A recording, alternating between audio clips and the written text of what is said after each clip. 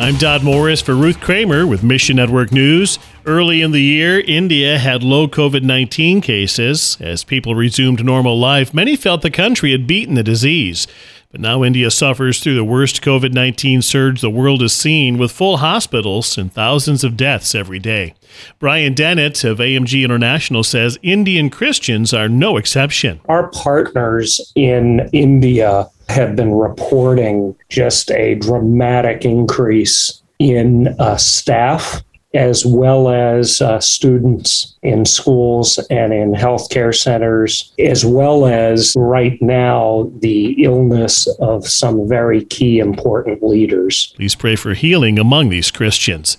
And there's something powerful about the global body of Christ uniting in prayer. More from MNN's Katie Harth. Last year, over 10,000 believers in 70 countries gathered to pray for Muslims in an online event called One Miracle Night.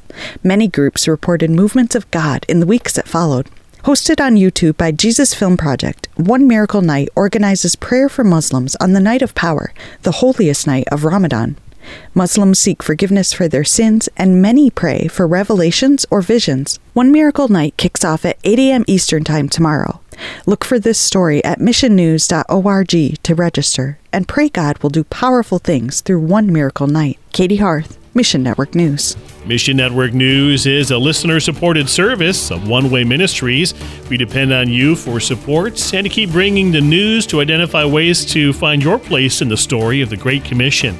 When you give, you enable all of us to come together, appreciate great stories, experience breakthroughs, and build relationships. Would you consider joining us today? Look for the links at missionnews.org. For Ruth Kramer, I'm Dodd Morris.